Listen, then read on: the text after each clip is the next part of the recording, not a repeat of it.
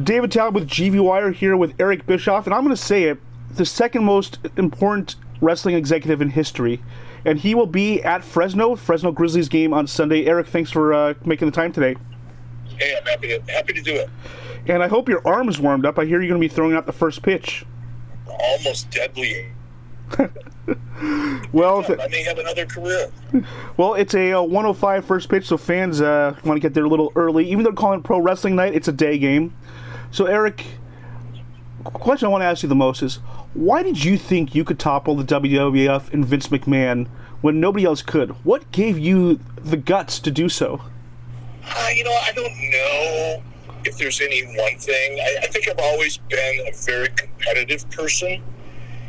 And to me, it was more, why not? Why couldn't I do it? Or why shouldn't I be able to do it?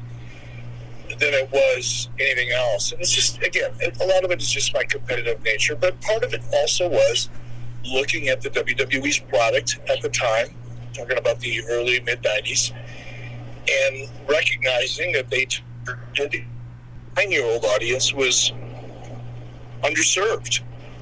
And it occurred to me that by targeting the 18 to 49 male audience, I would be able to be competitive in a segment of the audience that, like I said, was underserved by WWE, and it obviously worked.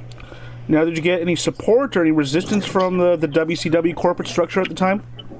Zero. That was one of the beautiful things. And I think I was blessed with the opportunity to work in television, and particularly working for Turner Broadcasting at a time when Ted Turner was still at Turner Broadcasting, obviously, at the time. And Turner Broadcasting was a very entrepreneurial environment, and a lot of that had to do with Ted. Ted was a mega entrepreneur and a visionary, and a lot of Ted's philosophies and the things that Ted believed in were about taking chances and taking risks and doing things that hadn't been done before. And I had a lot of freedom as the president of WCW. I had virtually little to no contact with the corporate side of Turner Broadcasting for the longest time. And I was allowed to do what I felt I needed to do to be competitive. So part of the main aspect of wrestling, and any business for that matter, is knowing what the audience wants and delivering it to them. So how did you figure that out, to deliver to the audience what they want, and you reap the rewards? I think a lot of it was just driven by my instincts. I had been in the business since 1987 when I started with a small promoter in Minneapolis, and I had a pretty good sense of the wrestling audience as a result of that experience. And then having worked at WCW for a couple of years as a talent, not as an executive, but that also gave me an insight as to what the audience was feeling and looking for. And it was just a combination of things, really. And then is there a point where you realize that some things are working and you go with that more, or some things aren't working and then you decide to stop that? I mean, how do you have that instinct to know when to go full bore and then when to pull the plug? Well, that's one of the advantages of doing live TV every week, is you essentially have a couple million people in a focus group. And you try some things and you see what the audience reacts positively to and what creates, a buzz.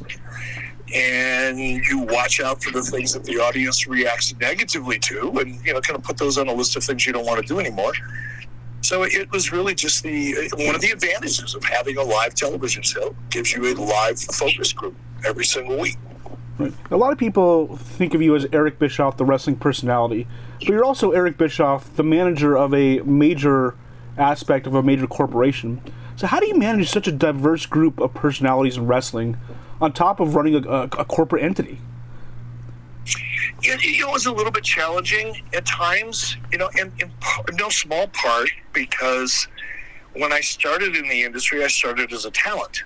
I didn't start on the business side, for the most part. I was in AWA when I started in 1987. I was involved in sales and syndication, and that was indeed the business side of the wrestling business. And that's what I learned first. But not long after I started with AWA and working on the business side, I ended up in front of the camera ultimately hosting a show Monday through Friday on ESPN. And then I went to Turner. But by the time I got to Turner, I think most people recognized me more as a talent than somebody on the business side of things. When I got promoted in WCW and kind of moved up the ladder, so to speak, there were some challenges. Just probably getting the confidence and credibility amongst my peers was probably the biggest challenge. But that didn't last long. In success, you can collapse that cycle pretty quickly. And fortunately, we got successful very quickly. And before we knew it, we were outperforming the WWE head-to-head competition on Monday nights. And that kind of eliminated a lot of the doubters, so to speak. And then just such a wrestling's obviously a unique business, and their course they offer MBAs. They teach lots of courses on how to manage not just necessarily a wrestling company, but any company, Fortune 500 or your local home builder. I mean, how do you manage when you have 100 people under your stead who probably have 100 different goals? How do you manage that all? How did you learn that, or how did you develop that instinct? Probably born with the instinct to a certain degree, but really it's trial and error. It's just digging in and doing the work and learning how to manage different personalities. Again, I knew a lot of the people that, ended up working for me. They went from being my peers and people that I just knew to people who were actually reporting to me. And there was some there were some issues there, personality kind of conflicts and chemistry conflicts. But for the most part, it was trial and error, and you just kind of learn it. You learn as you go. Is there anything, one incident that happened that maybe didn't go so well that you helped teach you, or a learning experience for the next time? Well, I think there was, to this day, when you're dealing with people and you're dealing with a business like professional wrestling or entertainment in general, you're dealing with, you're in a business that changes every day. You're in a business with, variables and surprises and challenges that, you can't learn about in school, you can't anticipate. And in some cases, you had never experienced before because it never happened before. And that's just a matter of, I guess, using your head, apply some common sense in the first, in the beginning, and work through it. I can't think of any one incident that was kind of like a memorable moment from a business point of view or a management point of view that, the lights went off and the bell started ringing. But it's just a process. It's the only way I can describe it. So you're launching live airing or a tape-to-live show in Fresno on Sunday. Why take your show on the road and why launch it in Fresno? Well, Jeff Jarrett, who I've known for a long, long time, is pretty active in minor league baseball and had some contacts at the Grizzlies. And Jeff called me and said, "Hey, would you guys, like to do a podcast at the plate?" And number one, I just love the environment of minor league baseball. It's just a different vibe than professional baseball, Major League Baseball, I meant to say. It's just a different, it's more of a family event. It's less pressure. It's more fun. It just has a different vibe. And I love taking the shows on the road. We've taken our podcast on the road and done shows for live audiences around the country. In fact, around the world. I'm heading to Scotland in the UK in September to do the same thing. And I think, wrestling fans all over the world, so many of them are longtime fans. And the nostalgia factor is a big reason that, this show, my show, does as well as it does on the road. But it's just fun, getting out in front of people and interacting and doing, question and answer kind of formats and all of that just makes the show a better show. And might we hear this show eventually on one of your podcasts distributed? You very well may. You very well may. If not the entire episode, possibly segments of it for sure. So the podcasting world, especially wrestling, it's really exploded in the last few years. I know your show has just been on the air or been on podcasting for 5 years now, and you're ranked number 7, at least caught into the charts. That's a pretty significant accomplishment. Can somebody, a personality like you and the podcasters who distribute your show, can they make a full-time living doing this? Well, I do, and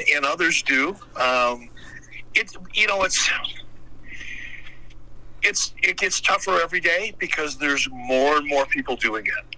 There's more. I'm going to use the word cluttered. I don't mean that derisively, but there's just more of it out there. And just about anybody that spent more than a month or so in the wrestling business comes out with a podcast. And it's a crowded marketplace, but we've been around a long time. Like we said, 5 years. Just a couple of weeks ago, we celebrated our 5-year anniversary. But I think because, I spent close to 25 years on national television in prime time, in a pretty significant way, ended up being, a big part of the WWE for several years, in the early 2000s. And I think that exposure and that relationship that I developed with the audience over that period of time certainly gave us a leg up and a big advantage. But, it's tough, like any business. I can't think of a business out there that's legal. That's not really difficult. It takes time. It takes commitment. And it's the same thing as producing live television. You've got to kind of learn what the audience is reacting to and what they want to hear more of and what they want to hear less of, and just kind of evolve and adapt along the way. How many hours do you have to prepare for? I think you put 2 shows out a week. How much prep time goes into those shows? Well, we do. We got a gentleman by the name of Derek Sabato who does a lot of our research, and he probably spends the most time doing research, and then he kind of submits an outline or a format to us based on the research he did. And then Conrad Thompson and I, or John Alba and I, depending on the show, we'll kind of go through that outline, and we'll pick out the things that we feel will be the most entertaining or the most interesting for the audience. So my end of it, this is going to sound horrible, but I don't like to prep too much, because I think some of the magic, at least in my show, is the improvisational nature of it. I don't like to have too much of a kind of written in stone approach to a show before I do it. You probably need some spontaneity, right? I love the spontaneity, and it's a lot of times I'll see something in the research, and it's a question about something that happened 10 years ago or 20 years ago or 25 or 30 years ago.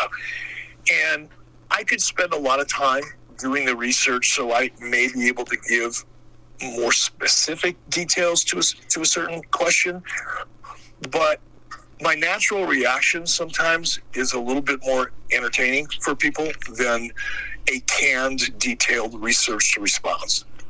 Right. I don't think when people turn into my show, they're looking for details. They're looking for specifics. They want to know, who did what to who and what caused what and why. But they also want to be entertained. And sometimes focusing on details and information comes at the cost of being spontaneous and entertaining. So I try to find that balance. There are times I wish I could be more specific and remember more details. But oftentimes, if I don't remember something, I'll just admit I don't remember. It was 25 years ago or 20 years ago or 10 years ago or yesterday. I don't know. I couldn't tell you what I had for breakfast yesterday. But I'm honest about it. I do the best I can with it. And then, we get to the answer. My co-host, Conrad Thompson for 83 Weeks and John Alba. John is very, very good and detail-oriented. Between the two of us, we get to the details. But I try to be, like I said, as spontaneous and entertaining as possible. Right, and one of the podcasts is Strictly Business. So let's talk a little bit about Strictly Business. How are the revenues for your shows? Strictly Business is relatively new and is starting to pick up very well. In fact, as a new podcast, a new launch, it's probably gained more momentum than my original podcast, 83 Weeks. And part of that is because I've been able to leverage the audience we have for 83 Weeks, let them know about Strictly Business, cross-promote it. And Strictly Business is an entirely different show. Strictly Business focuses on the business of the wrestling business. We don't talk about, who tried to take somebody else's girlfriend out on a date or who did what to who in the locker room, or we stay away from the stories and the personalities and the drama, and we focus on what makes the business of the wrestling business tick, what makes it work. Because there's a lot of the professional wrestling industry is a far more complex and sophisticated business than people who are not in the business can even imagine. And all you need to do is kind of look at what's going on in WWE right now. This is, WWE is a major, global, publicly held company that does business all over the world, and it was recently sold for $9 billion. Well, you don't get to be that big unless you're a very sophisticated business. And in the entertainment business, like I said, it's very complicated. It moves very quickly. It changes very quickly. And you have to have a lot of people that know what they're doing to keep it going. And I think focusing on the business of the business is something that a lot of wrestling fans are interested in, because it's not something that they hear talked about much. When you talk about all the wrestling podcasts that are out there, many of them are hosted by former professional wrestling talent. And while professional wrestling talent knows a lot about what goes on inside of the wrestling ring and what works and doesn't work, and psychology and all the things that go into the art form of what happens in the ring and what people see on TV, very few, if any of them, have ever had to spend 5 minutes understanding the business of the business that takes place outside of the wrestling ring. And that's the perspective that Strictly Business gives them. Right, and business for you is going well. I mean, obviously you expanded. You're doing 2 shows a week, so your business must be doing pretty well. We're doing very well. I got back from New York last night. I did some shows just outside of New York in Connecticut, ironically 10 miles from WWE's offices. But I did a show in Connecticut in Thursday night, and then I'll be with you guys in Fresno, and then Monday I've got a commitment that I can't really talk about. So I'm going to be in another major city on Monday. So I'm really busier now than I thought I would be. I don't know that I want to be a whole lot busier than I am at this stage of my life. I enjoy I love what I do. I need to do what I do. It's part of who I am. But I also love, I've worked real hard to build a life here in Cody, Wyoming, right outside of Yellowstone National Park, that I enjoy very, very much, and try to spend as much time at home as I can. So it's a balance, but we're doing very well. I'm blessed and very grateful. And finally, I know you talked about your recent health scare, and it was a very compelling podcast to listen to. So I'm sure you might be telling that story on Sunday. So the questions I have for you is, when you go through a life-death situation that you went through, is it true that you see your life flashing before your eyes, or what are you thinking when you're about to get to the operating table and you have to go on a life flight helicopter to another hospital? And what's going through your head in such a dramatic and traumatic moment? It was so bizarre, and it's hard to describe, because I am perfectly healthy. I've never had health issues in my life, really. I've had injuries, but they were all self-inflicted. I've never had any kind of issues medically or health-wise. And what happened to me a couple weeks ago was self-inflicted. As I talked about in the podcast, I decided to take a supplement and didn't read the directions on the supplement, and ended up having a very adverse effect to it. So I think for me, it was such a shock. It's not like I had this long-term illness and I, had been dealing with it and the risks and the consequences of it and all that for an extended period of time, like some people unfortunately do. This was, I'm sitting there watching television one night at 9 o'clock, and I'm in the emergency room almost dying at 2 in the morning. It just happened so fast that I didn't have time to think about much. I didn't see my life pass before my eyes or anything like that. It got serious a couple times, and I had to pull my wife aside and say, okay, look, if this doesn't go the way we hope it's going to go, here's the information you're going to need to know. Here are the people you're going to need to contact, business-wise, because I do have a lot of other things going on beyond the podcast, and wanted to make sure my wife knew where all that information was and who to talk to if it didn't go well. But aside from having that conversation with my wife, I have a lot of faith. I'm a fairly spiritual person, and I just wasn't worried about too much. I was aware. I knew that it could go bad, but I wasn't really too worried about it. And I think that's more because of my faith than anything else. Well, that sounds very calming. Well, thanks for sharing that. And once again, thank you so much for your time, and look forward to seeing you on Fresno on Sunday and hearing your podcast, and I'll probably have a chance to say hi in person. I I hope you do. I would look forward to that.